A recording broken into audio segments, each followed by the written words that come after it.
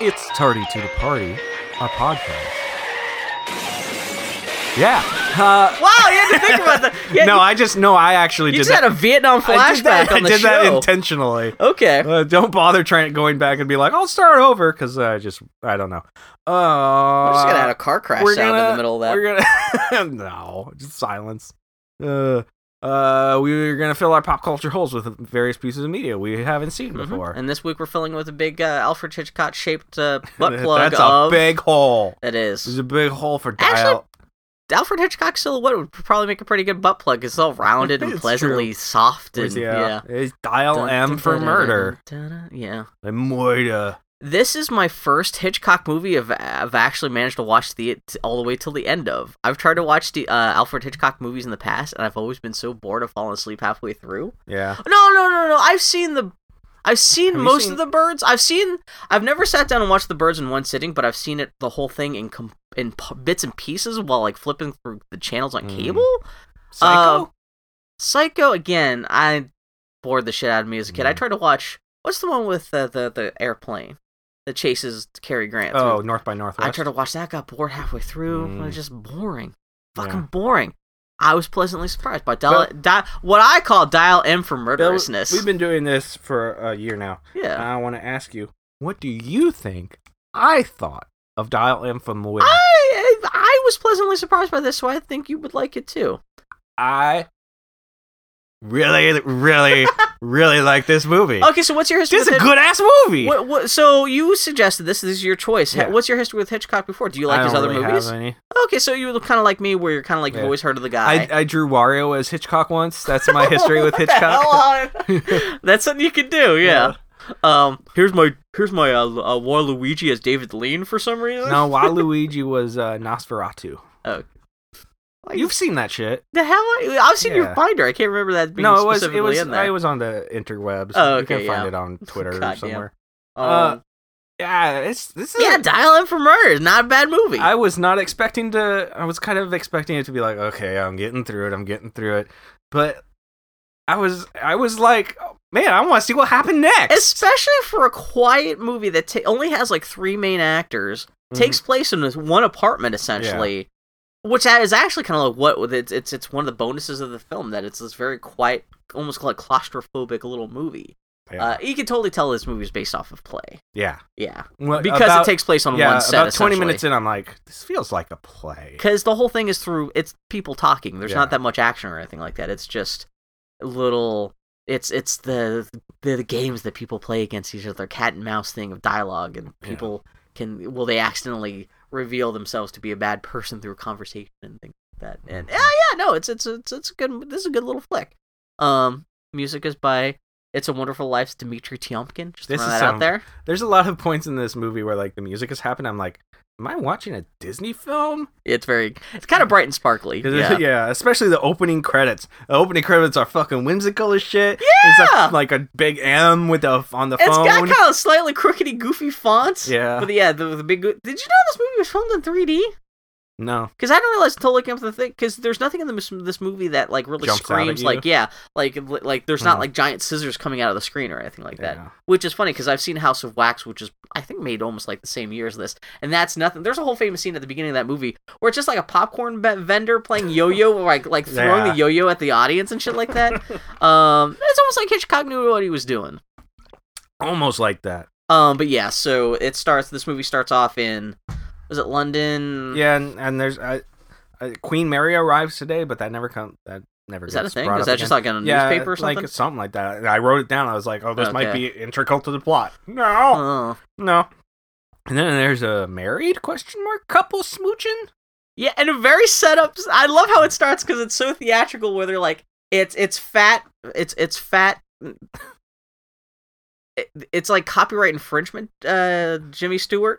Yeah. It's obviously, I don't know if they wanted to get Jimmy Stewart for this role, but they couldn't, and they just went for a guy who's kind of like a little bit too old and too fat for Jimmy Stewart. But yeah, it's fake Jimmy Stewart kissing his super hot wife, and then the camera pulls around this kind of big loopy move And then they're kind of just talking and stuff. Yeah, there's a lot of darling in this movie. This is a hardcore darling movie. Well, especially Grace. Yes, darling. This is the first movie I've sat through with Gene Kelly, or not Gene Kelly. Oh, I'm gonna be making that mistake a whole bunch of it with Grace Kelly. And Grace Kelly is the epitome of.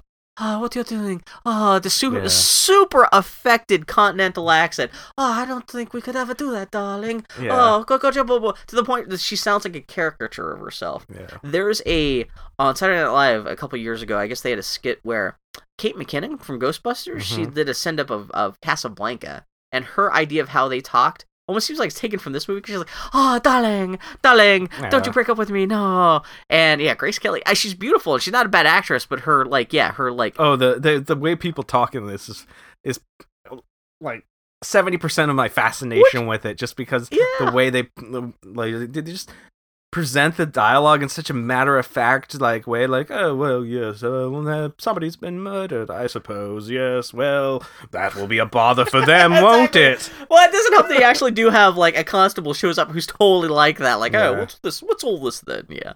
Well, you see her and, what's Mark, what's her name? I never wrote down her name. Grace Kelly. That's in my notes it just. The funny thing is I didn't take that much on the way to notes because I was actually like involved enough in the film that I wasn't like not. Yeah. I mean, I made basic notes about the plot and stuff like that and little things I noticed, but like, what her name's Margot, I think. Yeah, Margot. And I guess her husband's name is what? Tony Windus. Yeah, Tony. So I guess she's Margot Windus. Tony. And Margot is talking to Mark. Who they're having an affair. Yeah. He writes crime stories. He's an American. How does it cut from she's smooching on Tony to suddenly she's hanging out with Mark? I can't remember. I think it's just the camera. It's just like an establishing shot, but then it just suddenly cuts and then to I think they're smooching, so you're like, oh, she was just smooching that guy. Oh, yeah, they're just drawing that. It's like a wordless parallel. Okay, yeah. Because it cuts. I think. This movie hauls ass in terms of like its exposition and stuff. I'll get back to that. Yeah. So. You don't think so?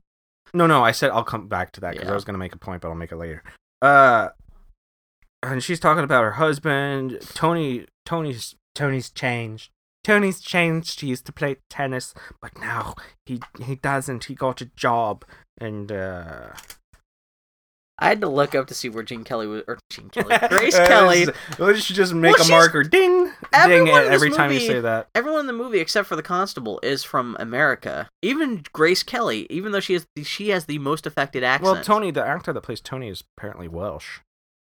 That's what I read online. Oh, okay. I totally misread everything. Maybe. But you think he would have the weird accent then? You think he'd be... But no, he's like, hey, how you doing? Sorry to anybody He's Welsh playing American though, right? Does he have a Welsh accent? Not that I noticed. I don't know. It doesn't matter. Anyway, plot stuff. So they're talking, and he's like, hey, yo, I sent you all these letters. And she's like, I burned them all. And he's like, no, all but one. And she's like, yeah, I kept one.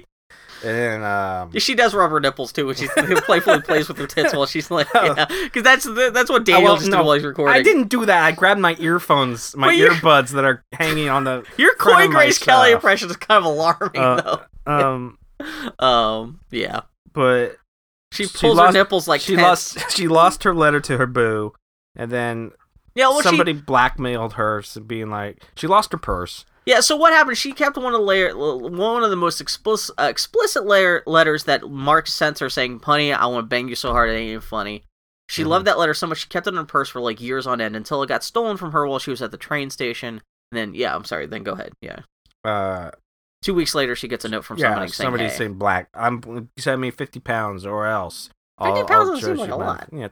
Well, no, because it is quite a bit. 60 years ago, I guess. Yeah. But I'm thinking now, that's $50 now, but yeah. I guess back then that was like, a bazillion dollars. But she, like, she sent the money, but then she went to the address where she sent the money, and the package was still there. Nobody ever picked it up. Yeah, it's just like, it's a little gift shop that people just use as a front for dropping off packages and stuff. But that's why she's actually confounded, because no one ever bothered to do anything with it. And then she got this purse back with... No, she didn't get the letter back. She got the purse back. She found it lost and found. Yeah, at the train station. But the letter was not in it anymore. So she doesn't know what to do now. She's a point where, like... freaked out. Yeah, there's a point where they're... they're standing in front of just like a dozen different booze bottles. Like, these are the booziest motherfuckers. It's 1950s, you're rich, you got nothing else to do when you're not playing tennis or when you're not shopping as Grace Kelly, and just gonna get fucking Mark sloshed. is like, I'm gonna tell Tony about us, and she's like, don't do that. He's changed. And I was expecting like some war veteran that's all fucked up and is like, oh man, I'm fucking psychotic now. Dude's like a middle-aged motherfucker. He doesn't play tennis anymore because he's like fucking 59 years old. Like, it's not like his fault that things have changed. He got old. And she's like, oh. But you know what? This doesn't make sense, because as young as I assume Grace Kelly was, he would only be young enough to play tennis when she was like 5 years old. Like, what the hell is their relationship about? It's really weird. Yeah. Well, from this era, that dude could have been like 25 and just smoked and drank so much he now looks that old. He looks like a rotting fucking wall of just like cheese paper fucking falling off the... Mark is like, oh, if you don't love me anymore, why didn't you burn that letter? And they're like, oh, smooch. She was born in 1929, so that makes her she's like 24 when they made this movie. Yeah, okay. So, and then they smooch it up, and it's that old-timey smooch where they just mash their faces together. Yeah. And he makes a face like he's smelling a fart, because that's how romance worked back then. Grace Kelly is pretty hot. How do you do that? Because you'd think that'd be a fun time. Maybe it was gay. Kissing Grace Kelly, it could be gay. That's entirely possible. Yeah. Considering even if he was gay in the 1950s, no one would ever found out. And then Darling. More darlings. Darling. And then he's like, oh, go out to dinner. I can't go. I've got to work. Because Tony comes home and is just so proper. Yeah, he comes home and does not smell any of the hot, sexy genital stink that they were stewing in right before he showed up. No, you two go out to dinner and have fun and go see the show afterwards. Blah, blah, blah. I've got to do a piece. He claims that he has to write some kind of piece for a magazine or something like that. Goodbye, dear. I've got his lots of editor's murder. on his ass. Yeah.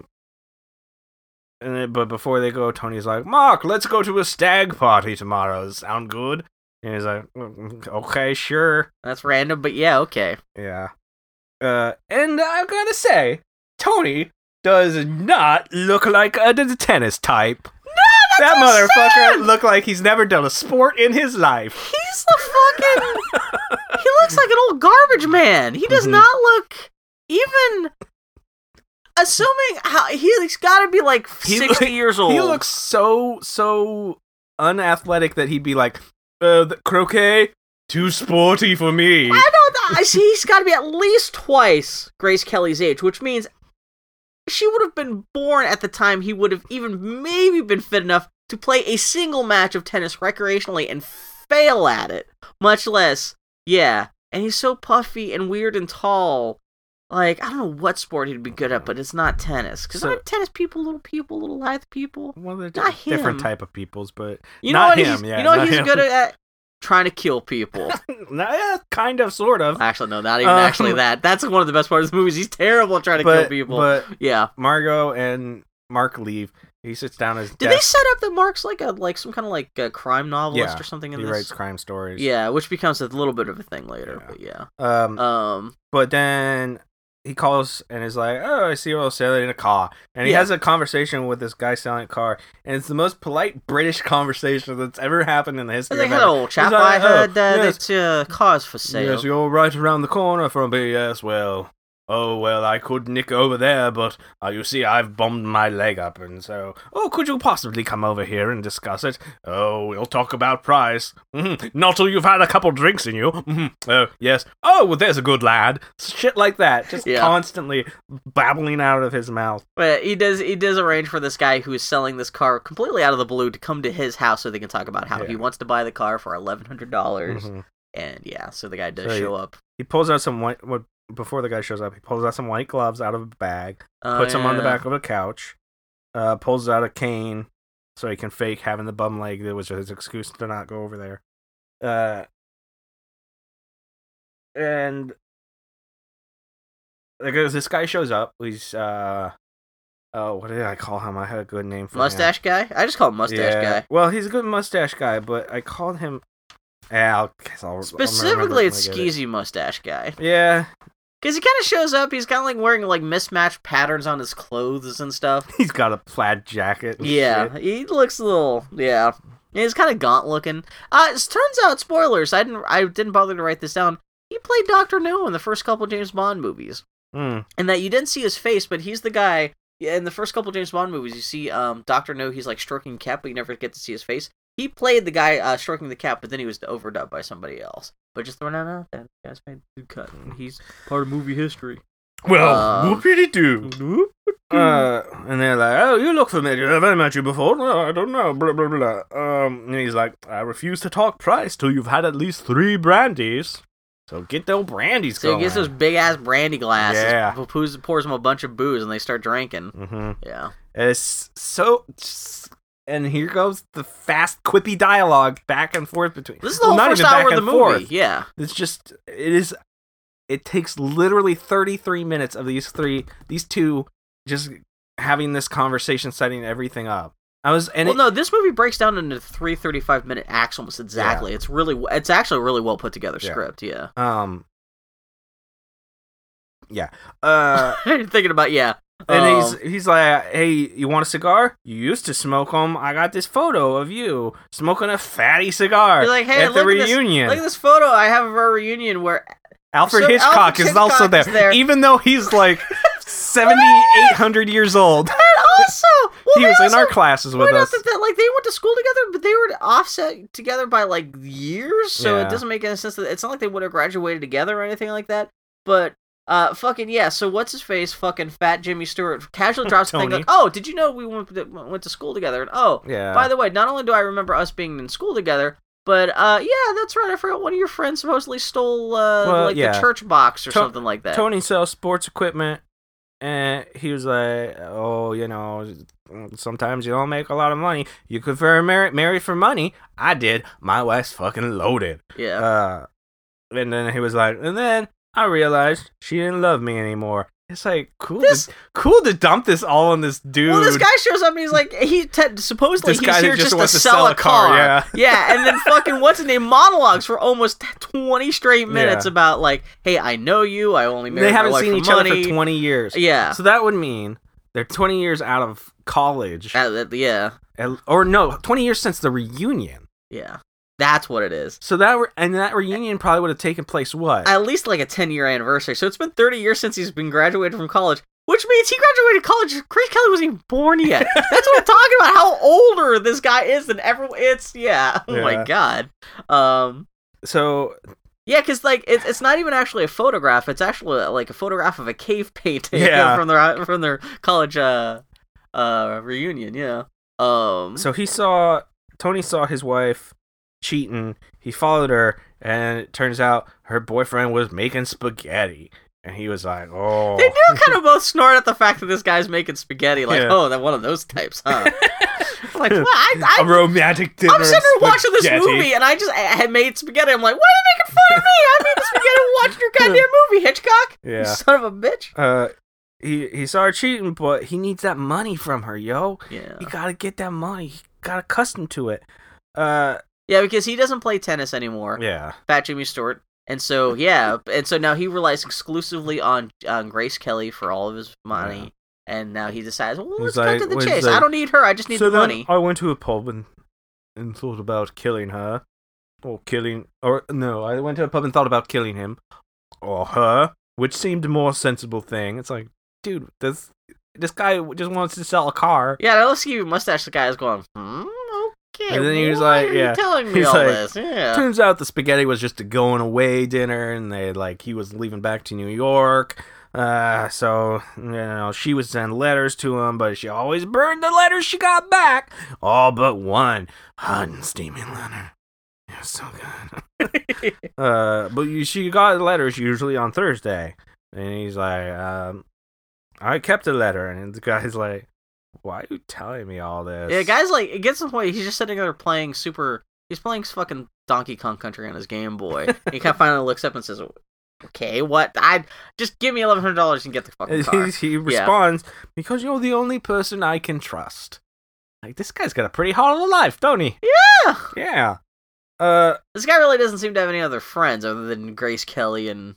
Yeah. He's like, I was planning on killing her, but then I noticed you, everybody at school knows you're the one that took that money. It wasn't the guy that got caught and convicted with it, and there's an empty case in his lawn. Yeah. It was you. And this is when Tony starts making the case about how he's been checking up on Skeevy Mustache Guy and says, oh, it turns out you've been using a bunch of fake aliases, you owe a bunch of money to a bunch of different people. C.A. Swan. Yeah, turns out you're a piece of shit too, essentially. Well, yeah. He's like, Swan is like, oh, you know what? Peace out. I'm gonna go. He's like, don't you want to know why I brought you here? He's like, yes, I think you'd better. They're so fucking British. Yeah. He's like, well, I was curious what people do when they get out of prison, so I've been following you for quite some time. Aw. And he's like, I wanted you, and he's like, blackmail me, and he's like, influence you. I followed you so much, there were times I thought you belonged to me. It's like, yeah, this guy might have mental issues. Yeah, I like that this guy's like, not only a schemer, but kind of a maniac. Is he gonna eat Mr. Swan? Mr. Swan is justified in being like, oh shit, better run. I do like he even points out, he's like, oh yeah, you were gonna sell your car to me for $1,100. I haven't noticed that the car actually belongs to your landlord, and she only wants $800 for it. And even the guy's like, well, I just want a little extra money for myself. Is that a crime? Yeah, and kind of shit like that. He's like, I lost you at one point, but so I called your landlady saying that you owed me £5. Ooh, 5 whole pounds. I got to track him down. And she said that that's nothing. He owes me 16 weeks rent. And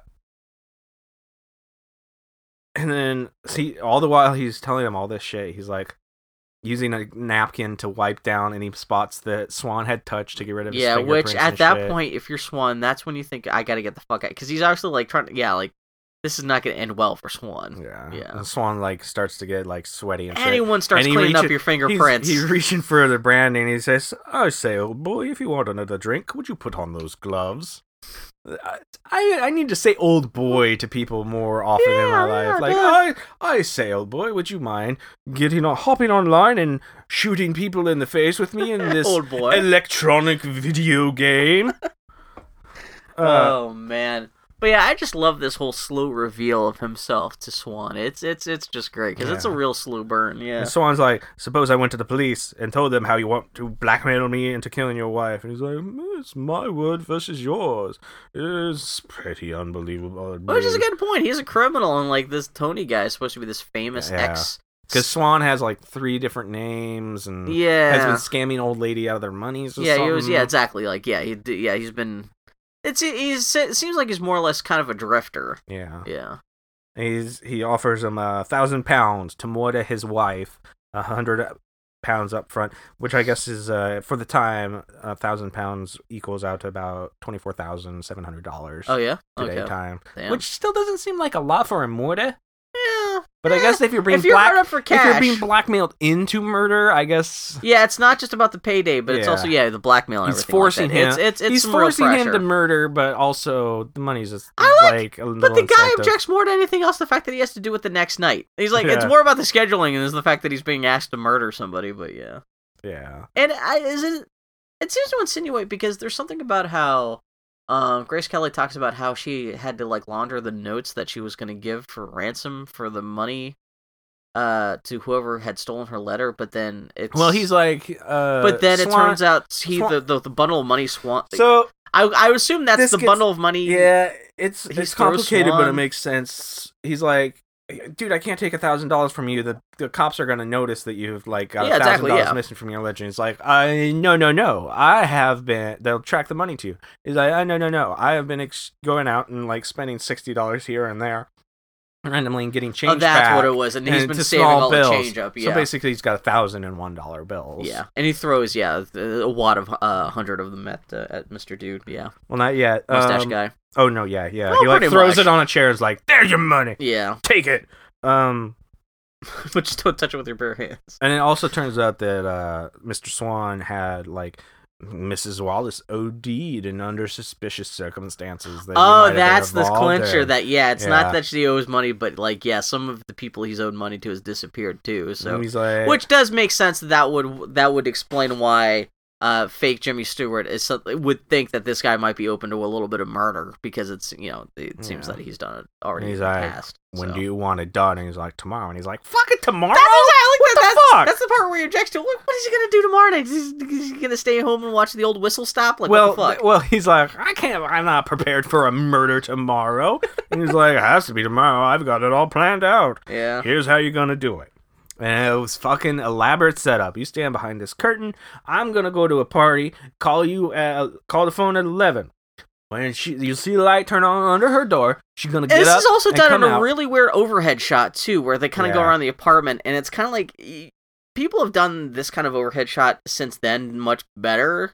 Mm-hmm. Usually on some kind of Steadicam rig or something like that. But this is it suddenly switches to a very weird perspective from the ceiling. Yeah. Kind of like... It's very Hitchcocky.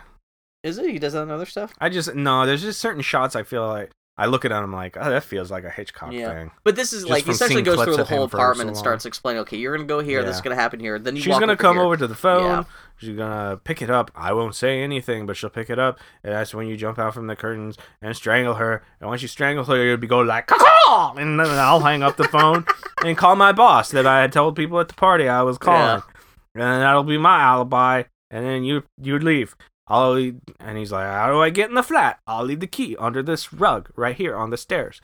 And you will take that key and you'll kill her. And when you're leaving, put your key back to the flat. There's only 2 keys. I got one. She got one. One of the keys is going to be hidden under there. And he says that he's going to pay him with a suitcase filled with $1,000 in laundered bills that he has left at a hotel check room somewhere in the city that once... he calls in and confirms that the murder has happened. He'll give him the name of the hotel, or he'll mail him the check key, and he'll be able to collect the suitcase full of money, which again becomes a plot point later. But so he picks up the 100 pounds and the music, dun dun dun, basically. And that took 33 minutes to set that up. Yeah, it's great. It's a good scene. Interesting because all that shit happened, and it's the first time I've been like, I kind of want to go back and watch all that half an hour of movie again. Because it turns, it doesn't feel like 30 minutes. It goes so fast, and shit's just happening. And it's just setting up the rest of the movie. I even make a note. The first half hour is a mini movie into itself. The way he's talking is it flows and is just so well written. Yeah. It's really impressive. You were joking about how civilized the dude is being, but that kind of leads into like how creepy it is that what he's asking to be done, but he's doing it such calm, civilized, like, yeah, old boy, I want you to commit murder. I love how Tennis Guy gradually reveals himself to Skeezy Mustache Guy and reveals Skeezy Mustache Guy to himself. Nice economy of storytelling as Skeezy Mustache Guy walks himself through the crime. While Tennis Guy is on the intermission phone call with Grace. Oh, that's what happens. So, as he's wrapping up, they're about to break up, but then Grace Kelly calls. Yeah. And you see, Skeezy Mustache Guy is kind of like in the background, kind of like walking himself, just almost kind of rehearsing what's going to happen. Yeah. He's looking to see exactly how the light might play from her, bedroom door to him, and if he could really fit behind the curtains and stuff. It's just kind of a nice little bit of it's not necessarily storytelling, but it is interesting to see this guy who's just been asked to commit this murder just trying to like acquaint himself with the physical space and stuff. I just thought it was kind of a cool moment, and it also shows the coldness of fat fake Jimmy Stewart, that like the moment after he's talking about, he just literally has hired this guy to kill his wife calls and he's like, oh, hello darling, how are you? And while the murderer-to-be is, like, walking around the apartment, just kind of investigating it. Mm-hmm. Yeah, just kind of fucked up. But, yeah, no, that's great. Yeah. It's a great first act. Yeah. Especially when the guy starts off, you think the movie's going to be maybe about the sneaky lovers or cheating on the guy's going to kill her husband or something. No, this guy, he knows about all this shit. He's been waiting for a long time. He got a plan. He's evil. He's some bitch. Yeah. So, it's good. Can't trust them tennis players. Yeah. This half hour's been more interesting than anything else I've ever seen in any Hitchcock movie. Yeah. If all Hitchcock movies started this interestingly, I wouldn't have fallen asleep through all of them. Yeah. Yeah. Man, you're not making it like I'd like to watch other Hitchcocks. If none of them live up to this, that's the thing. That would be a real downer. Yeah, I mean, the Birds is great because it got birds fuck you up, which is hilarious. They're just throwing birds at windows and shit. I know, you got all over just for that. But anything that doesn't have this with the birds, we'll be because I'm sure we're going to be doing more Shakespeare. Not Shakespeare. Hitchcock in the Fear. Hitchcock and Shakespeare. Oh God, yeah. But then it's the next night, and they're getting ready to go to their stag party. And she's like, Tony, don't make my martini too watery, because I want to get fucking drunk while you're gone. These people love booze. And she's talking to Mark, and she's like, do you really believe in the perfect murder? This kind of comes out of nowhere, but just so he could, like, all this talk is just, it's cheeky, but it doesn't make any sense organically, but yeah. Well, and he's like, only in stories. That shit works on paper, never in real life. You can't have a perfect murder in real life. Yeah, and he says that. I think that at that moment, like, fucking fake Jimmy Stewart kind of makes a face like, really? Yeah. And then, of course, at that moment, she turns around and says, like, is this the one? She's like, oh, I'm not going out. Well, or if you guys are going out, I'm going to the films. No. He's like, hey, yo, girl, can I borrow your key? I seem to have misplaced mine. Oh, yeah. And she's like, I was going to maybe go see a movie. And he's like, oh, what? That'll fuck up the fact I want to murder you. Don't do that. The moment the Mark guy talks about how these plans never work in real life, and this is when I really started falling for the movie, because every time someone has some kind of crazy caper heist plan in a movie and it goes off without a hitch, drives me fucking nuts. Or the fact that like no one even contemplates for a moment that there might be a hiccup in their plan. Yeah. It just seems one of my pet peeves when it comes to stupid movie bullshit. And then this whole movie relies on this guy having the quote unquote plan for this perfect crime that gets fucked up in every conceivable way possible. I just loved it. It was great. Great idea for a movie. He's like, oh, well, you gotta work on scrapbook of me and my clippings and God, the way this guy. Yeah, you know what? If you're gonna go out, I just gotta stay home. I'm just gonna stay. I'll call him and tell him we're not going. And she's like, oh no, don't. I'll stay in. The way he guilt trips her, like passive aggressively manipulates her into staying behind, is to me that's almost worse than the fucking fact that he's trying to kill her, because it's just so like. Yeah, it's pretty skeezy. Oh yeah, just what a slime ball. Yeah. It's just so. And he's also kind of fucking up his own plan, because he's kind of making almost a big deal about how much he wants her to stay in. She's gonna go out and see a movie. She's not gonna be out till 11 o'clock. Yeah. Movies were at like what, 4 o'clock back then? I don't know. When you got movies with this, like with an intermission. Yeah. So wait, how did you watch this movie?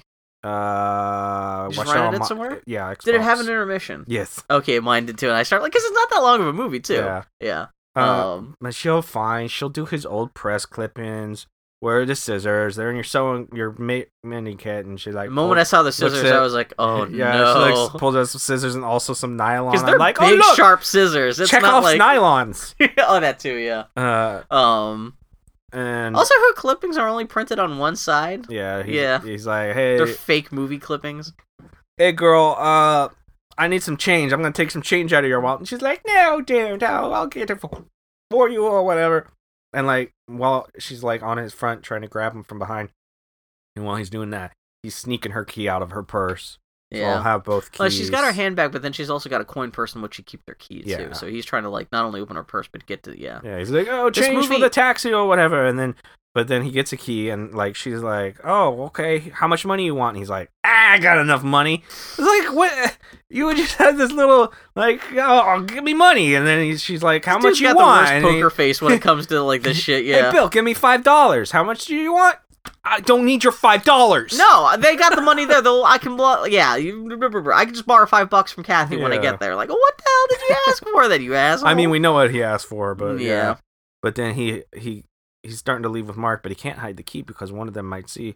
So he like. I did not anticipate this movie would revolve so much around latchkeys and how this is a big thing. So then he comes back and is like, "Oh, Margot, dear, some bullshit excuse." And he's like leaning on the stairs and like slides the key just in. To say that. Oh, blah blah blah blah blah. Yeah.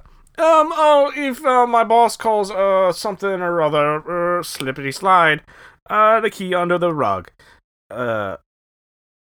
Oh, that's what it is. And so then night goes on, and at 11 o'clock, Budget Vincent Price shows up behind the curtain. That's what I called him, Budget Vincent Price. Because he does have the whole not look and everything like that, yeah. Oh, man, yeah. So we got fake fat Jimmy Stewart and budget Vincent Price are like the head masterminds of this murder. Yeah. And it's like he goes inside and it's like you could have put on a mask or something. To be more disguised. He is wearing gloves though, yeah, right? I think so. Yeah. And he goes inside and hides behind the curtain and looks at his watch and it's like 5 to 11. And then you see because the plan is he's supposed to sneak in at 5 to 11, but then at 11 o'clock, he'll call. Jimmy Stewart will call, and then So Tony looks at his watch, but his watch is like crazy. It's like 20 to 11 on his watch. Yeah. And so then the guy looks at his watch again, and it's like 8 minutes after, 5 minutes after, something like that. So then Tony looks at his watch again and notices, I say, my watch seems to stop. Do any of you have the time? Yeah, it's like 8 past 11. Oh, I must call my boss! And he goes and runs off to call his boss. This motherfucker deserves everything that happens to him for the rest of the film. Just for the fact that he didn't correctly wind his watch on the most important night of his life. And then when it comes to timing, He's like, some old dude is on the phone. He still can't call. But then the old dude just kind of leaves promptly. Yeah, this is one of those things where this movie would be very difficult for this movie to get made these days when it's so dependent on the fact that this public phone stall is being used. Probably my favorite part in the film, you see the rotary on the phone and a big fat fake finger comes in and on the M and dials it. It's like I guess they couldn't get their cameras very close because it's like a fucking Muppet finger comes in and dials the M. So what happens? This giant M because they were shooting in 3D and 3D cameras at the time had only very specific depth of field that 3D would work or they could even focus on. Because the 3D cameras back then were just two giant fucking motion picture cameras glued together. Yeah. And so their focus area is very specific. You couldn't change it that much, so they couldn't focus on anything small. So yeah, his Hitchcock's idea was like, let's build like a giant 6-foot long foam rubber finger. Yeah. I just like to imagine somebody holding the pole and just walking forward into it. I wish there was a behind the scenes photo. Pushing it. And it's for a 2-second shot.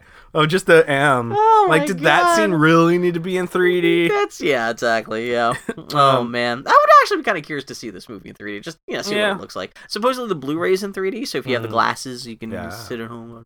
But they got twin beds. The phone starts ringing. It turns out they got twin beds because people married couples couldn't sleep together. Oh, I noticed that, yeah. Oh, because even later he brings his bed out into the apartment later after all this shit. And I was like, what the fuck is going on? And then ring. And then she walks out and stands behind the desk and picks up the phone and is like, hello. And he's the budget Vincent Price is like, he's hesitating, but then strangle. It's interesting because he's waiting because it seems like he's afraid that the phone cord is somehow going to get away, so he's waiting for her to put down the phone to strangle her. And it's kind of a weird thing, but yeah, he finally he starts going nuts on her. They start to wrestle. Guess there's a gaff. I didn't notice this in the actual film, but supposedly he's actually got a fake pair of scissors sticking out of his back, at least in 1 or 2 shots before she drives the scissors into his back. But yeah, so he starts strangling her. They start wrestling on top of fake Jimmy Stewart's desk. Yeah. Where she just happened to actually leave her clipping scissors out on the desk, and so they're both wrestling, and she reaches out to grab the scissors that are by her head. She just barely is able to grab the scissors and fucking whomps him in the back with them. And the entire time, Tony's listening on the phone, and he was cold and calculated, but when he can hear the struggle starting to happen, and that's why he didn't buy into that. He kind of looked away and was like, "Oh shit, damn." He wants that money, but he doesn't have the spine to put up with the fact. Again, something else that he didn't account for. The murder's not going the way he anticipated, and he's stuck having to listen to his wife get murdered. Well, it's going the way he anticipated. He just wasn't expecting that. But this is just another thing where he didn't anticipate oh god, maybe what happens? Stuff, that okay, I'm calling her just as she's gonna get murdered. I might actually have to listen to this thing. Yeah, his lack of foresight. Yeah, and oh my god, she stabs him in the back. And he falls onto his back with this great shot of the scissors going deeper into his back. My one note looked brutal as fuck. Again, I didn't take many notes for this film, but one of my notes is all caps, fucking bold-faced. Oh my god, why did he have to fall on the scissors? Because it's just so... It's one of the most... it's visceral as fuck.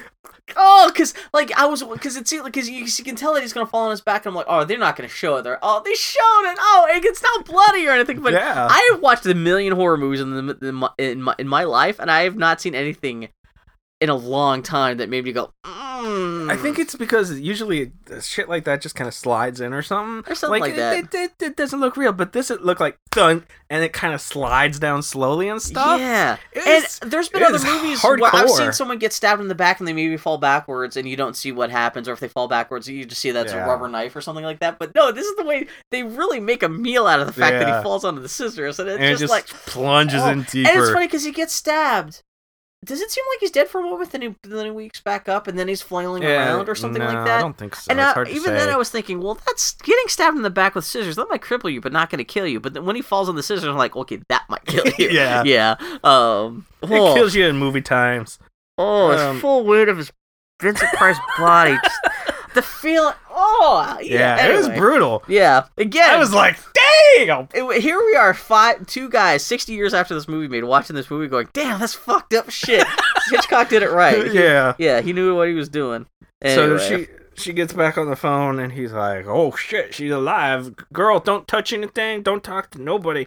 I'm a-coming home. Which is already kind of suspicious. Like, I'm surprised she doesn't start realizing, well, like, granted, she just survived almost being murdered, so she's not thinking rationally, but yeah, he's not doing himself any favors by, like, saying, yeah, don't tell anybody. Pretend that what happened just didn't happen until I get there. We can help straighten this out. Yeah. Although he could use the excuse that if she has just killed this guy, they need to get together and come up. Yeah, but he's only maybe he could later claim that he's only being defensive because he was worried about like the fact that she just murdered somebody. Like she's crying a lot because she's very sad. She killed the star of House of Wax. she loved that movie, and she never. He snuck from 1-3 set onto another. Yeah. And he's riding back in the cab, thinking, "Oh shit, how do I fix this mess?" He is like shouting this out loud while rubbing his hands together in the taxi car. Like, what? No. I fucked this murder up. Oh shit! Oh my god, my wife is alive. What am I gonna do with the money? Oh my god, yeah. And he gets back, and she's like, "He tried to strangle me," and he says, "Are you sure? Let me see." That's one of the first things he said. Wow, what an asshole! And like, not even from a perspective that he's gaslighting his murdered wife to be, but the fact that he's just such a shithead. It's like, really? I got strangled. Now, are you sure? Her first thinking, you know what, motherfucker? I just murdered this motherfucker. I'm gonna fucking disappear you. What the fuck do you mean? Are you sure? Yeah. Look at my fucking neck, you piece of shit. He bends down on the carpet to look at him, and starts going through his pocket, takes out the flat key, puts it back in his pocket. Does he take anything else off of him at that point? I don't believe so. But then he's like, I'd better go get a blanket, and tucks him in, tucks the dead man in. That's a nice blanket with the silk ends over it. It's like a nice blanket that he ruins by throwing on top of this guy. And then he's like, well, is this when he also goes out the French windows to see what's out there, and he sees that he recovers the stocking that? No, it is part of the scene, but not just right this moment. He's like, did you call the police? And she's like, no, you told me not to talk to anybody. He's like, oh, okay, I'll call them. And he's like, fucking British. Hedging his bets, yeah. Well, no, he's like, hello, police. There's been a ghastly accident. A man has been murdered. And they're like, oh, was it an accident? He's like, don't know. Well, that's why I'm laughing at, like, his response is like, I don't know. And the guy's like, what? He's like, how do you not know? What do you mean? And he's like, I'll tell you when you get here. Yeah. Goodbye. Which, if you're the constable, that's a good reason to be suspicious right there. Like, what? Go to bed. I'll fill them in. Don't worry about it, She does go to bed! Yeah. And then he's like... That's when he goes out the front doors. Goes outside, sees the scarf, and is like, picks it up, douses it in alcohol, throws it in the fireplace. In the fireplace so it burns, gets into her sewing kit. Her sewing kit, takes out Chekhov's nylons, throws one back where the other had been, where the scarf had been, and hides one on the desk under his blotter. Yeah. And the fact that everybody being so proper about everything makes this a very odd movie, but it also really adds a lot to it. to keep you interested. Well, and it also makes it seem like some of these subterfuges would work because the everyone's cops are so all like, there, oh, what's and this? the cops are all there, and they're like, "Oh, not a lot of blood, is it?" Yeah. And he comes out and he's like, "Oh, tea, anybody?" Why, especially for me, I'm so used to like every goddamn TV movie these days is like some kind of crime procedural, and like you have fucking Law and Order where you have Lenny Briscoe coming out making jokes. Everyone's like so snarky about this shit. Seeing these British guys from like 60 years ago being, what's all this thing? You know, being all like, so, and like the guy, motherfucker comes out with tea. Yeah. Is that actually one of the cops, or is that like a servant from like? That's him with the tea. Oh, that's him with the tea. He puts the tea on the table to push it to expose the nylon a little bit. That's what. So one of the cops is like, "Oh, Sergeant, we found the other nylon." Mm-hmm. The way, man, I do, because, well, the villain of this movie is the main character, fake Jimmy Stewart. But the way it is admirable seeing him think on his feet about how he can manipulate. Well, first seeing him freak out about shit's not working the way he wants. He also put the blackmail, the letter from her onto that guy after at some point. Yeah. And did he put anything else on him? Or no, I think it's just that he takes the key and plants the letter. He doesn't actually have to do a lot to manipulate the evidence directly against his wife. It's actually a fucking, again, this movie's really well written because it doesn't take a lot for him to nudge everything towards making the police start suspecting his wife. Yeah. And the fact that he doesn't even have to put up that much of a fight, like, and like the fact that he gets her to like admit that like she didn't like necessarily call the cops and she kind of implicates herself by accident. It's just, oh man, this guy's a motherfucker. Yeah. So then it's an intermission. Which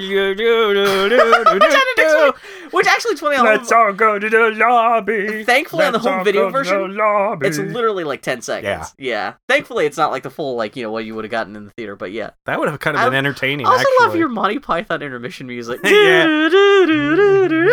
I'm glad that I was able to figure out what that was. That is one of the best of that. That's a memory because it's like it just sounds like somebody on the keyboard just like running their fingers up and down the keys. It's fucking great. I love that music. So then the constable, detective, whatever, shows up. Oh, okay. Is the intermission before the constable shows up? Yeah, because it's only supposed to be 2 minutes. They show the cops all there looking at stuff, but then the intermission, and then he comes back to question about himself. And he's got his tie tucked into his pants. It's a good look. Really? Yeah, because I mean the pants went up to the nipples back then. Oh. Or no, the Tony does. It's not the police officer. Oh, okay. But then he shows up and like scowls at the throw rug over the bloody spot, like, I covered up the blood. That's half the fun. That's a weird little pool of blood too. Yeah, like a puddle. Yeah. It's question time. So this is like the next day, right? Yeah, I think just so. Yeah. Like because the body's gone. Yeah, he's like, the constable's like, hey. You think you could recreate the attack that happened to you like 5 minutes ago? Yeah. I know it will traumatize you and probably like 8 hours ago, but still, it's the next morning. Scar you for life. Her neck's all purple and shit like that, yeah. Yeah. I don't think she's even been to the hospital or anything like that. She like really went to bed the night before and she hasn't Tony, I think it's before this happens, Tony's like, hey, yo, I told the cops, and I need you to tell them too, so our stories collaborate. This is the big thing that it gets her fucked up, yeah. The reason you didn't call the cops right away is because you assumed I would call the cops after I got off the phone with you, because you were hysterical or something. Yeah, like I said, the one damning thing being him telling her not to call the cops and like as if there's something to hide. Yeah, he's trying to cover up that one little bit of a track, which she does concede to, and that helps get her on the fucking death row. She's like, "Why'd you call me last night?" And he's like, "Huh? What? Oh, look over there."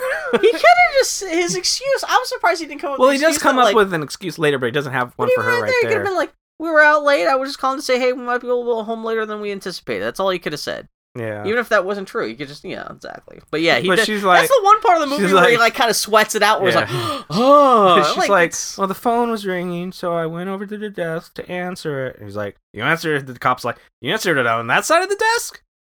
Why didn't you answer it on this side of the desk? I would have answered it on this side of the desk. What kind of an idiot wouldn't answer it on this side of the desk? And she's like... It's weird how the constable already kind of shows up, already kind of like, already kind of like really questioning her story. Yeah. And the fact that like how she answered the phone is being such a big issue. She's like, I always answer on this side, so if I want to write a letter, I can use my right hand and hold the phone with my left hand. Yeah, and the constables are like... He's like, why didn't you call a doctor? It's like, I'd imagine the call would go something like this in this universe. Oh, hate to bother you, old chap, but it seems as though I stabbed a man, and now he's dead on my carpet. If it's not too much to ask, would you be a dear and jog over here right away to make sure there's a good boy? She could also say, I was almost choked to death. I was having a hard time talking to anybody. Yeah. You've seen my fucking neck, which he actually does do. I'm sorry, I was crying hysterically. Oh my god. In the bathroom. Yeah. And taking a shower to wash away the sadness. Subtitle of this movie is "Bitches Don't Know What They're Talking About." I guess this is. And he's like, ugh. Before all that, he's like, "Oh, here's a photo of the dude. You ever seen him before?" And she's like, "No, I've never seen him before." And he's like, "He was in your apartment. What do you mean you've never seen him before?" And she's like, what the yeah. fuck? He's like, "Yeah, I've never seen him before. He attacked me." And he's like, "Ah." Before I saw him dead on the carpet, and he's like, He's like, "Oh, but did you see his eyes?" And I'm like, "Yeah, I saw his eyes. That's how I knew he was like, dead." He's like, yeah. You just said you never saw him before." I was like, "Yeah, but like even Tony, who's has to come and say, like, I think what she's saying that he never saw her before last night, regardless of like moment to moment whether or not he saw, like, yeah, and." Oh man, yeah. It's I'm learning from this movie. It sucks to be a lady in any fucking time. Oh my god, in a Hitchcock movie, basically. Jesus Christ, yeah. Yeah, because she's like, of course I knew he was dead. You could tell by the look in his eyes, and he's like, so you saw his eyes? That's like his gotcha moment. So you knew? You did see his face. Is this like you hit your whole case on that I saw his eyes? Yeah. Yeah. Oh my god. They're like, oh, he must have come in through the garden. And the cop's like, no, because if he had come through the garden, it would have been muddy footprints because it was raining outside. And he must have come in the front because there's a new carpet out there, and he wiped his feet on the carpet, and there's fibers on his feet. But we just don't know how we got in. Yeah, Tony's kind of like, oh, shit, I didn't think about the fiber carpet thing. Mm-hmm. Yeah. So then they're like, oh, but how would he gotten in? We only have 2 keys. And then Tony's thinking on his feet, and he's like, and then he's like, covering for his wife, like, pretty well considering he's trying to get her. It's funny because he's balancing the line between covering for her and also opening up the suggestion to the cops that, like, oh, we don't have an answer for that. Well, honey, why did you do this? Or why didn't you do this? But they're like, oh, what about the time you lost your purse? Wasn't your key in your purse? From a writing perspective, that's a master perspective about how all this other stuff they've already talked about has happened to her. Really does, yeah, exactly. Like she lost her purse presumably with the key, and that somebody could have copied it exactly. Yeah, and I'm like, oh, that's nice. Yeah. And they're like, why'd you call your wife at 11 o'clock? And he's like, oh, I called her to get my boss's number because I had forgotten it. And she's like, got me out of bed to get your boss's number, you asshole. And that's the one that she really sticks up for. So I was like, that's what? Which I guess supposedly in real life, what was it? Oh, she was supposed to throw on a robe when she goes to answer the phone, but Grace Kelly was like, no lady's gonna throw on a robe to go get a phone. So, like, I'll just do it with my nightgown, and so that's why I guess it was a little bit of a thing. And so Hitchcock was like, good. Even better, even less clothing. I will watch this over and over again, yes, good. He did that with the spittle of gravy comes out of his lips. It's like, yes, I approve. So the inspector's like, hey, yo, Tony, could you go check the gate and make sure it's locked? Because, we're going to leave, but we're going to take the back Tony, entrance. Because there's like 5 people out front. Yeah. And he's like, oh, yes, of course, I'll be a good lad and go do that. And the constable's like, so how long have you and Mark been fucking? And she's like, what? And he's like, we found a letter on the dead guy's body. So, it was kind of nice of the constable not to just throw her under the bus right in front of her husband. Which actually, that's a good point because that actually explains why he comes in. He's already so suspicious because he knows that, like, it does make sense that, like, they would be suspicious of her because if they find out that, like, she's been cheating on this supposedly innocent husband of hers. Okay, that actually sheds more of a light on why he's being so catty towards her, even though he shouldn't have any reason to. Okay, that's why I forgot about that. Yeah. Which that still doesn't justify why they seem to not believe anything she says. Doesn't but still, Mark show up at this point? Yeah, Mark does show because there's a point where like fucking Tony comes back and it's the constable and Mark and Grace Kelly are just kind of like, Yeah, they're all like, and they seem to almost continue to talk about the letter. That's because there's a point where they're like, "What are you guys talking about?" Yeah, there's like, "Oh, he fucking attacked me. Look at my neck." And the constable's like, "Hey, you could have bruised your neck yourself." Yeah. What the fuck are you talking about? Especially it's huge purple welts. It's not just like a little bit of red agitation, but like you would pretty much have to try to kill yourself or to get that kind of bruise. Yeah. Oh, this poor lady. So then she gets questioned by the brains from Star Trek, as close as I can tell, because she's just in this void with lights, different colored lights hitting her. The actual trial is amazing, because it's her just like this empty space with lights, and it's just like, oh yeah, very Star Trek colored, like pink lights and purple and blue. Yeah, it's which is great time, because why waste money with a set when you could just pretty much they gloss over the trial in 30 seconds. Fast. So then she gets found guilty. A guy gets a napkin put on top of his head, and now she's gonna die. Is that how they pronounce execution judgments in the UK? They put a little red napkin on the top of a judge's head. And UK judges already look ridiculous because they've got the fucking wigs and everything like this. And it really is like a Star Trek thing. We're like, what the fuck is this? Oh man, that was good times when it's just all of a sudden a napkin getting put on a guy's head. I did notice there's a mistake, because at the trial they talk about the events of the murder taking place on, was it September 26th? For the rest of the film they talk about March 26th. So a little bit of a kerfuffle there, but yeah, so they proclaim that she's going to be returned to the country of her origin and sentenced to death, which I'm assuming, because she's got the Continental accent, but Grace Kelly's from America. They didn't say country, they just said you will be sent back from where you came. Which suggests that she's going to be sent out of the country, right? No, that was, to me, was you're going to be sent back from whence you came, nowhere, death. I took that as... Oh, no, I took that to mean that because they say that she's going to be held there until the date of her death. Ashes to ashes, dust to dust, the kind of thing where she's going back to the grave. For illegal. I think that... They're British. This is the thing that confused me, because I assumed that meant they were hauling her back to the United States, and when she shows up at the end, I'm like, oh, we'll talk about that a little bit later. I took that to mean that they were going to kill her dead. I think I'm probably more... I think I am. That seems a little... And I think this is not going to get answered by anybody. Yeah. So... Mark shows up at Tony's place, and she's going to die tomorrow. Because they're not going to send her back to America, because they're quick in Britain. She's going to get killed tomorrow. Well, that's essentially the end of the second act, is her trial and everything, her sentence to death, too, because that's like another 33 minutes. It's almost like perfect, like 35 minutes. And then Mark's like, Tony... And Tony's... I guess it's his bed in the living room? I have no idea. One of their beds is in the living room. It's like a green and pink bed just in the middle of the living room. I guess he later does say he can't sleep in that same room anymore. It's her bed, because her bed, when she got out of it, she was on the right side of the room, and I think that's the one that's out there.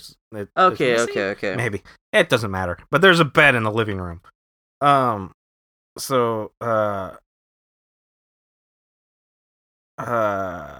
Mark starts being like, look, we got to figure out a way to get out of there.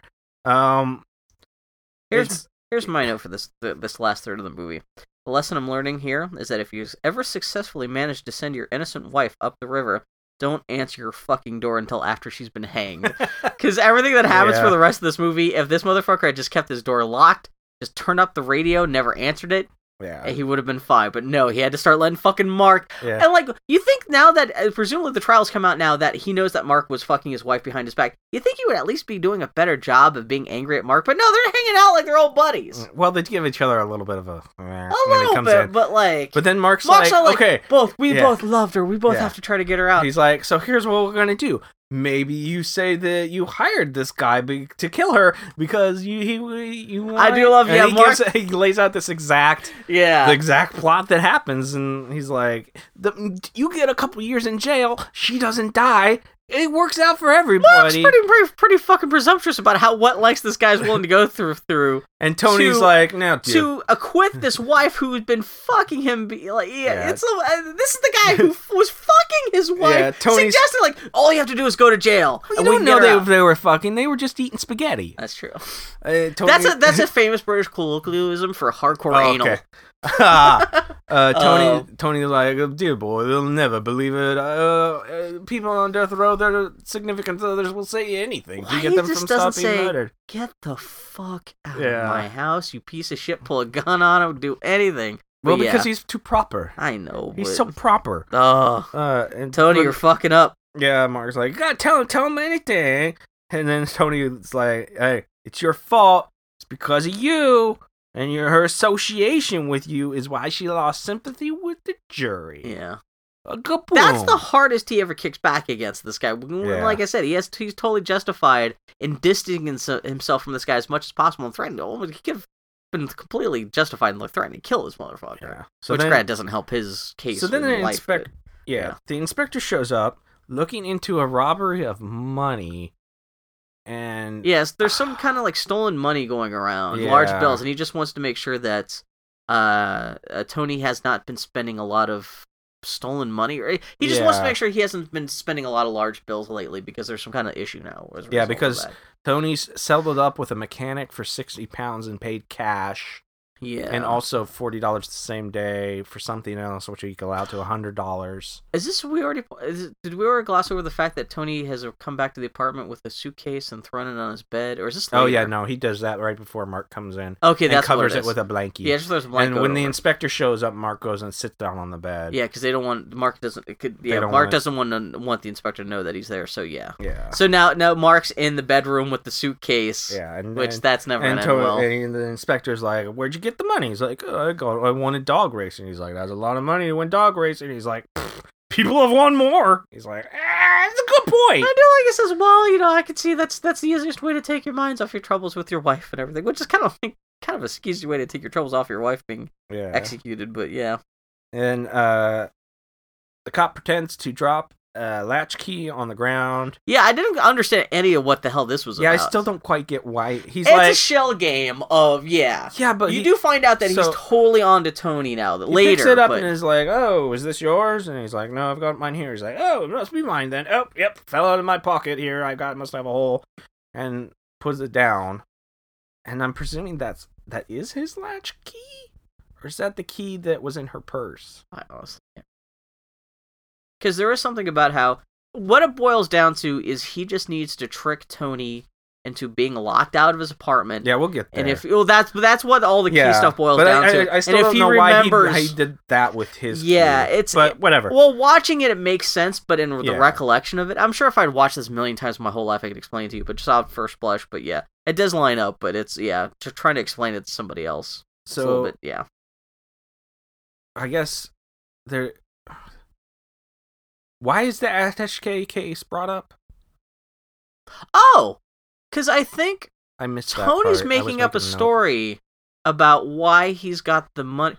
Well, no, as the constable is grilling Tony about where he got the money, fucking Mark is in the other room, sees the attaché case, I can't remember exactly why, but he becomes suspicious. The attaché case, he opens it up. Yeah. Well, they start talking about the missing the blue attaché case. Oh, I think that's what it is. Yeah, because there's something about. What are they talking about? I can't, because he says there was something about how it was missing or some shit. Yeah, it was missing, and that they know it belongs to Tony, but it's missing, and that's when he turns around and realizes the blue attaché case is sitting next to him. He goes to open it up, and he sees it's full of money. Yeah. That's when he just comes out and says, "Hey, constable! Hey, look what I just found in the room." Hey, looky here, Inspector! And then tons of money. I do love Tony managed to turn this around.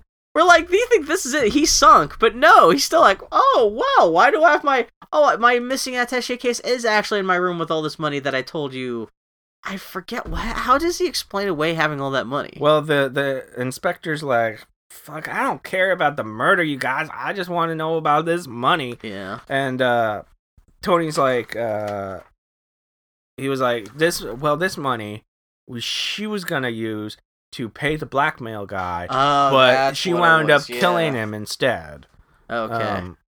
And so that's all he's been living off of that because I guess their assets are frozen since the trial and stuff. So Mark is like, "Fuck you!" Yeah, Mark knows what's going on. Yeah, Mark now is officially suspicious, but yeah. So he leaves in a huff.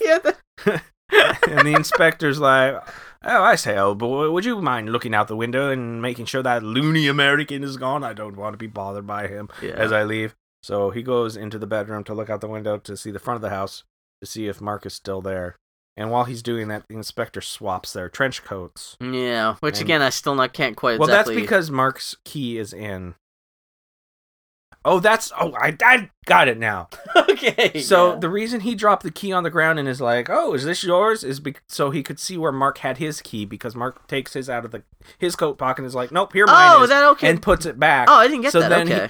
I just realized it. Yeah. So then he knows where that key is, so he was able to swap the two. Okay. So then Mark has a key that doesn't work on the front, or Tony has a key that doesn't work on the front Which door. sets up the whole thing about how he can't get into the apartment later, and then they can figure out if he knows where the hidden key was. Yeah, if he knows where the... Yeah, okay. So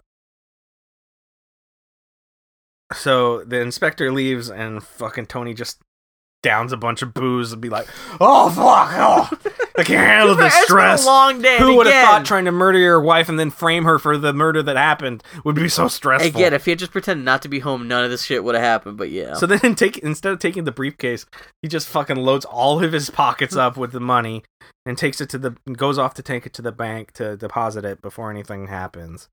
And it's like, he was so worried about, like, his wife, like, leaving him for Mark and leaving him desolate, but he's got what is it, like $36,000 in ones or something? Something like what that, was yeah. it? Let me see. I didn't write down $24,000 in ones, which, basically. especially in British time. Yeah. Well, no, it's $1,000 back then. Yeah. But he's obviously can hoard money. He just okie dokie. He's got a lot of money there. And I don't like the fact that the thing that makes essentially is his undoing and causes the fucking constable to be suspicious is one of the most obvious things you could ever do. The fact that he starts spending so much money immediately after his wife's arrest. Yeah. Too. And you think he was this careful all the way up until now to like his downfall is. That's one of the few things I didn't like about the movie. Is really kind of obvious and. Not his official downfall, but the thing that gets the cops suspicious enough that causes downfall is just kind of like, I was a little bummed to find out that it was because he was sloppy with money despite being so good with it up until now. He leaves, and the cop comes back, uses Tony's key to get back into the apartment, goes up to the phone, and is like, "How about here, O'Brien? Got back in again. The key worked. Get the ball rolling." Which I get confounded by this movie. By get the ball rolling, to me meant, okay, get what's-her-face from America, break her, let her out of jail, ship her back to England, and we're going to do a trick. That's why your whole, send her back to where she came from statement doesn't work. But it doesn't work because they didn't send her back to America. It just means she didn't have life, now she has life, we're going to send her back to not life. How is a random police constable, even if she was just sent to a British jail, is he going to have the clout to let her out of the jail the day before she's executed? It was different in the 60s. Just to do a trick to, like... It's different in the 60s. I don't think that's gonna happen. Yeah. Different in your 60s. And the only people there to protect her and make sure she runs away are two, like, detectives who sit in a car and, like, gladly let her out of their eyesight. It's just, it doesn't make any sense, but yeah. Well, they seem pretty sure with what they're doing. I mean, granted, she's, like, in a comatose state. She's just, like, walking around going, "Oh, I love soup." So it just doesn't seem like she's a risk for running or anything like that, but it's still, like, I don't know. She shows up, but her key don't work on the front door. Yeah. And also Mark shows up at some point. Yeah, she walks out and comes back. The back projected world into the real world. Yeah. Because every outside shot in this movie is some kind of rear projected like weirdness. Yeah. But yeah, she comes in and she's like the detective's waiting for her while she comes in. Yeah, Mark's in there also. Yeah. He's like, "What's going on?" He's like, "Dude, shut up." Yeah, I forget how Mark gets back. I think maybe he comes back to talk to Tony, but the cop lets him in, and so they're waiting, and it's a whole Yeah. So the constable's like, "We think your husband hired Mr. Swan to kill you."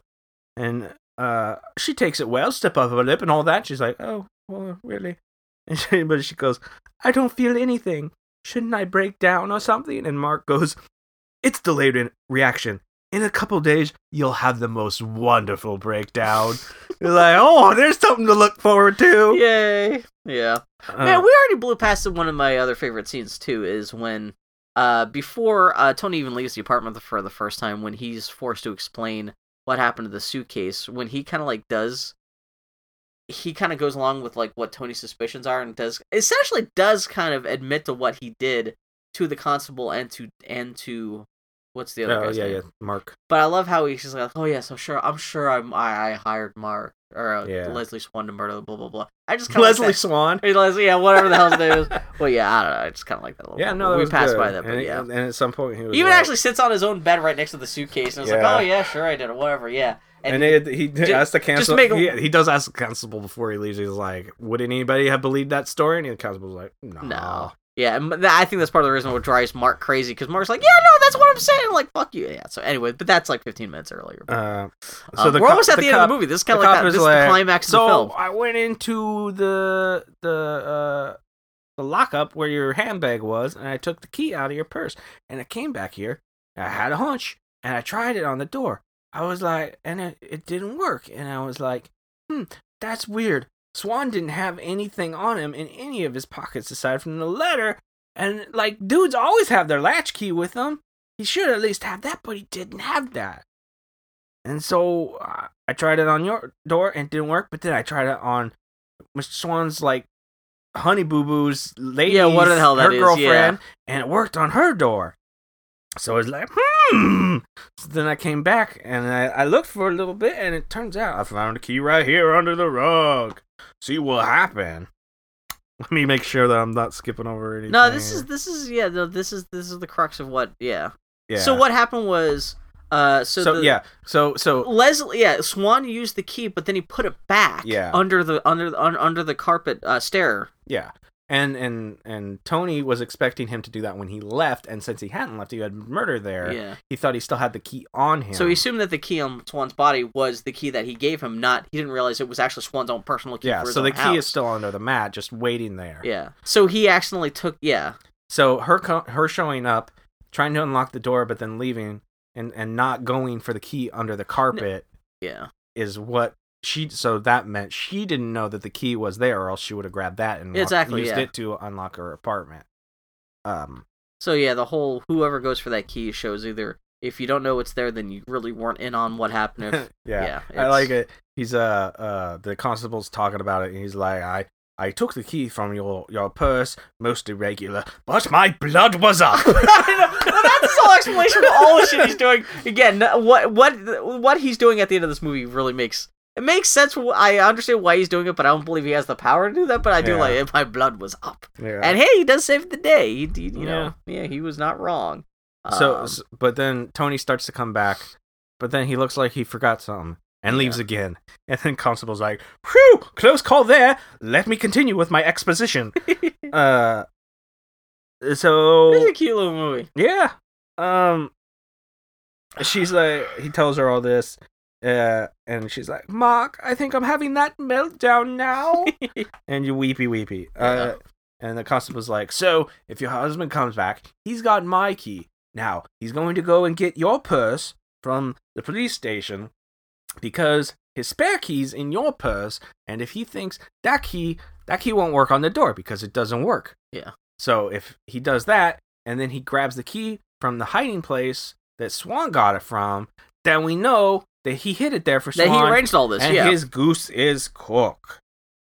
So, I do love that Tony essentially hangs himself by having the forward thought of getting the key out of Swan's pocket when he's dead and putting it into Margot's purse, and that I love that. That's what fucks Tony shows back up, tries the door, doesn't work, starts to leave, but then he stands at the front stooping like, "Man, what the fuck is it is weird that, Good there. What is it, man? This came in. Huh? Oh, so presumably what he's realizing is that the key, because why wouldn't Margot's key he took it out of Swan's pocket? That it must be Swan's personal. Yeah, he realizes that's when he realizes it's Swan's personal key, and that's when he decides to get the spare key out of beneath the carpet on the stairs. So then he opens the door, and everything's dark inside, and the door swings open, and then surprise! Happy birthday! He screams, "Oh shit!" Runs away. He actually makes a fucking fat Jimmy Stewart hole in the wall.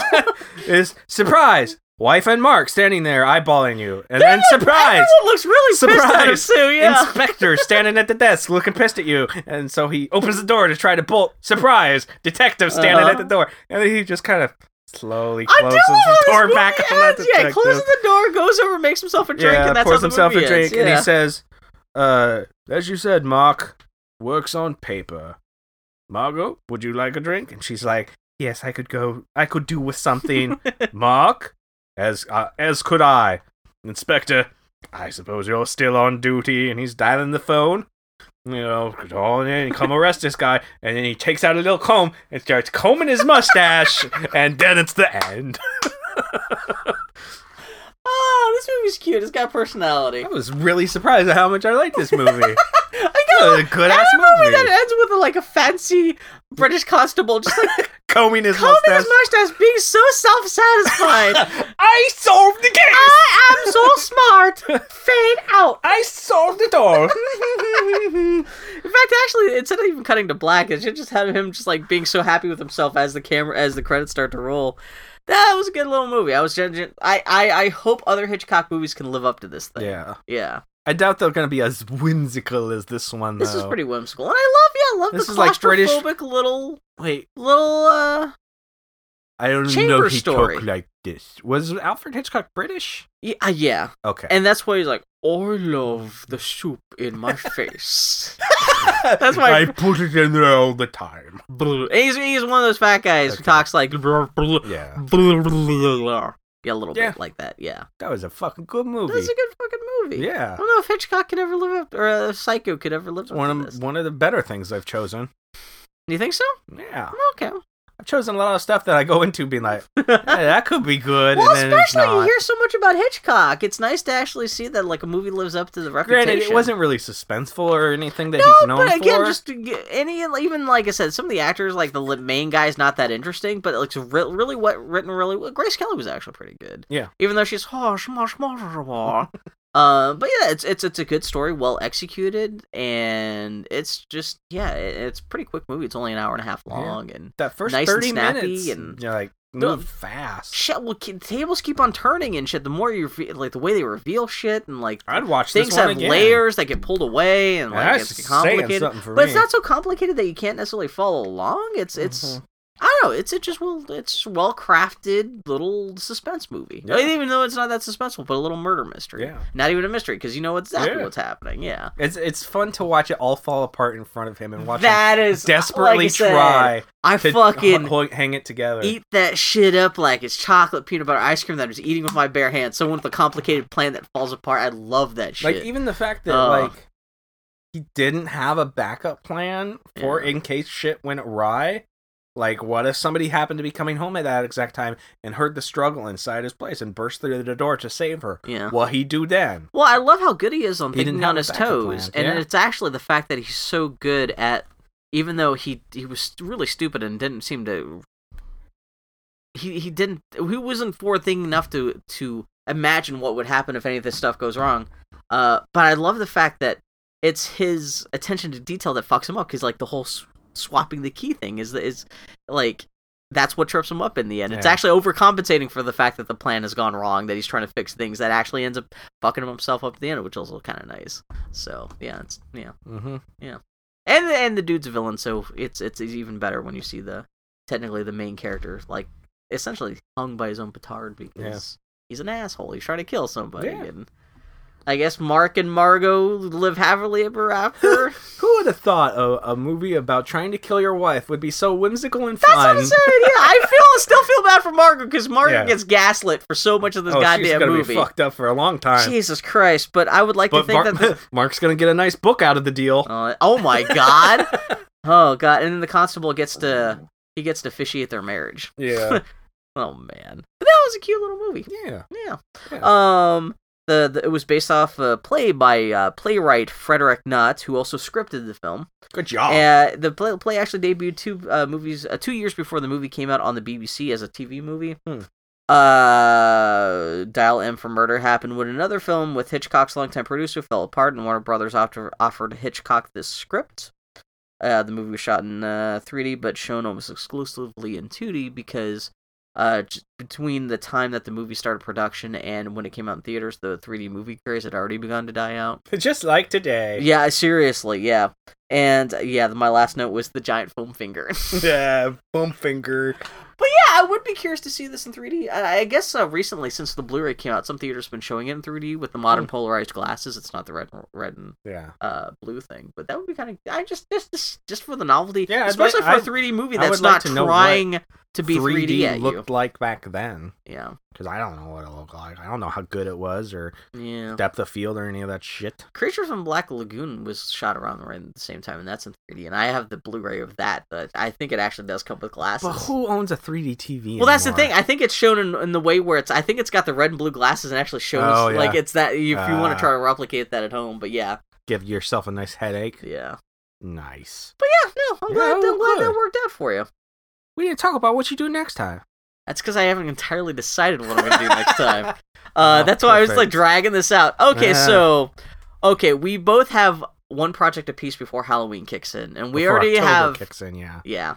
And so we each both get a non-Halloween related project. We have a rough ideas of what we're going to be doing for Halloween, so we don't have to worry about that so much. Yeah. And so I have one project to choose before October kicks in.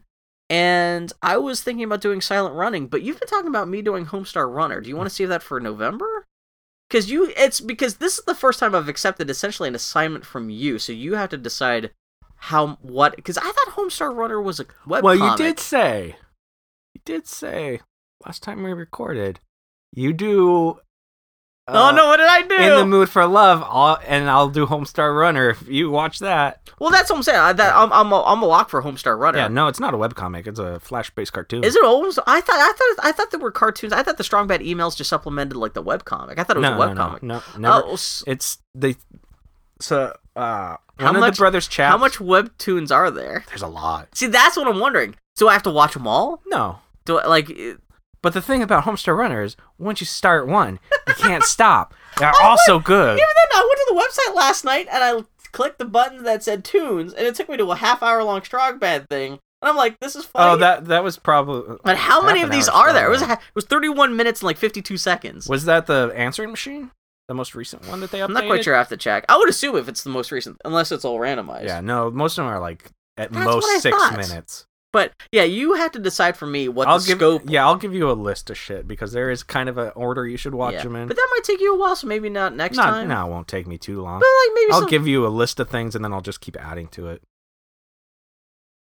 So, are you saying that should be my next project, is Homestar Runner? Yeah, because then I get to do all my Homestar Runner impressions. I have to watch all this stuff in 2 weeks. You better get me that list ASAP. Yeah. Okay, Homestar Runner. Yeah.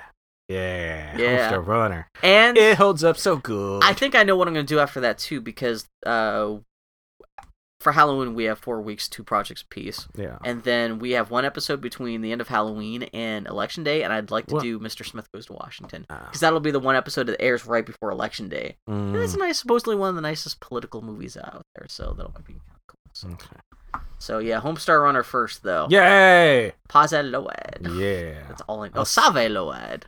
That's all I know about Homestar Runner is from the Wii game. Yeah. And when you went to the save screen on the Wii game, it said Save Load because it said save load. And that's how... What's the guy's name? Homestar Runner? Strong Bad. Strong Bad. Because they're strong sad. Yeah. They're strong that's mad. Brother. Yeah, that's the brother. They're all the brothers strong. Who's the guy who sounds like your impression of Homestar Runner? Homestar Runner. Oh, is that actually the character's name? Yeah. He's Homestar Runner. He's a terrific athlete. Everybody loves him. Really? Yeah. Okay. All I know is Strong Bad. Yeah. It started... I thought it was Homestar Runner starring Strong Bad. I thought Strong Bad was like the main character. Strong Bad's like the reason you go to the site, but Homestar Runner, I think he's my favorite character. Yeah? Yeah. Because that's the one you always do impression of. I always do Strong Bad. But you do Strong Bad, but like I hear you talk like... Get your Homestar Water. We gotta go talk like that. You gotta talk like... We got Homestar Water. And then you got Strong Bad who's down there. And you got Coach Z, who's up there. You talk like that. You got an accent. Anything wrongs? I don't know any of this. And you got the King of Town. He's the King of Town.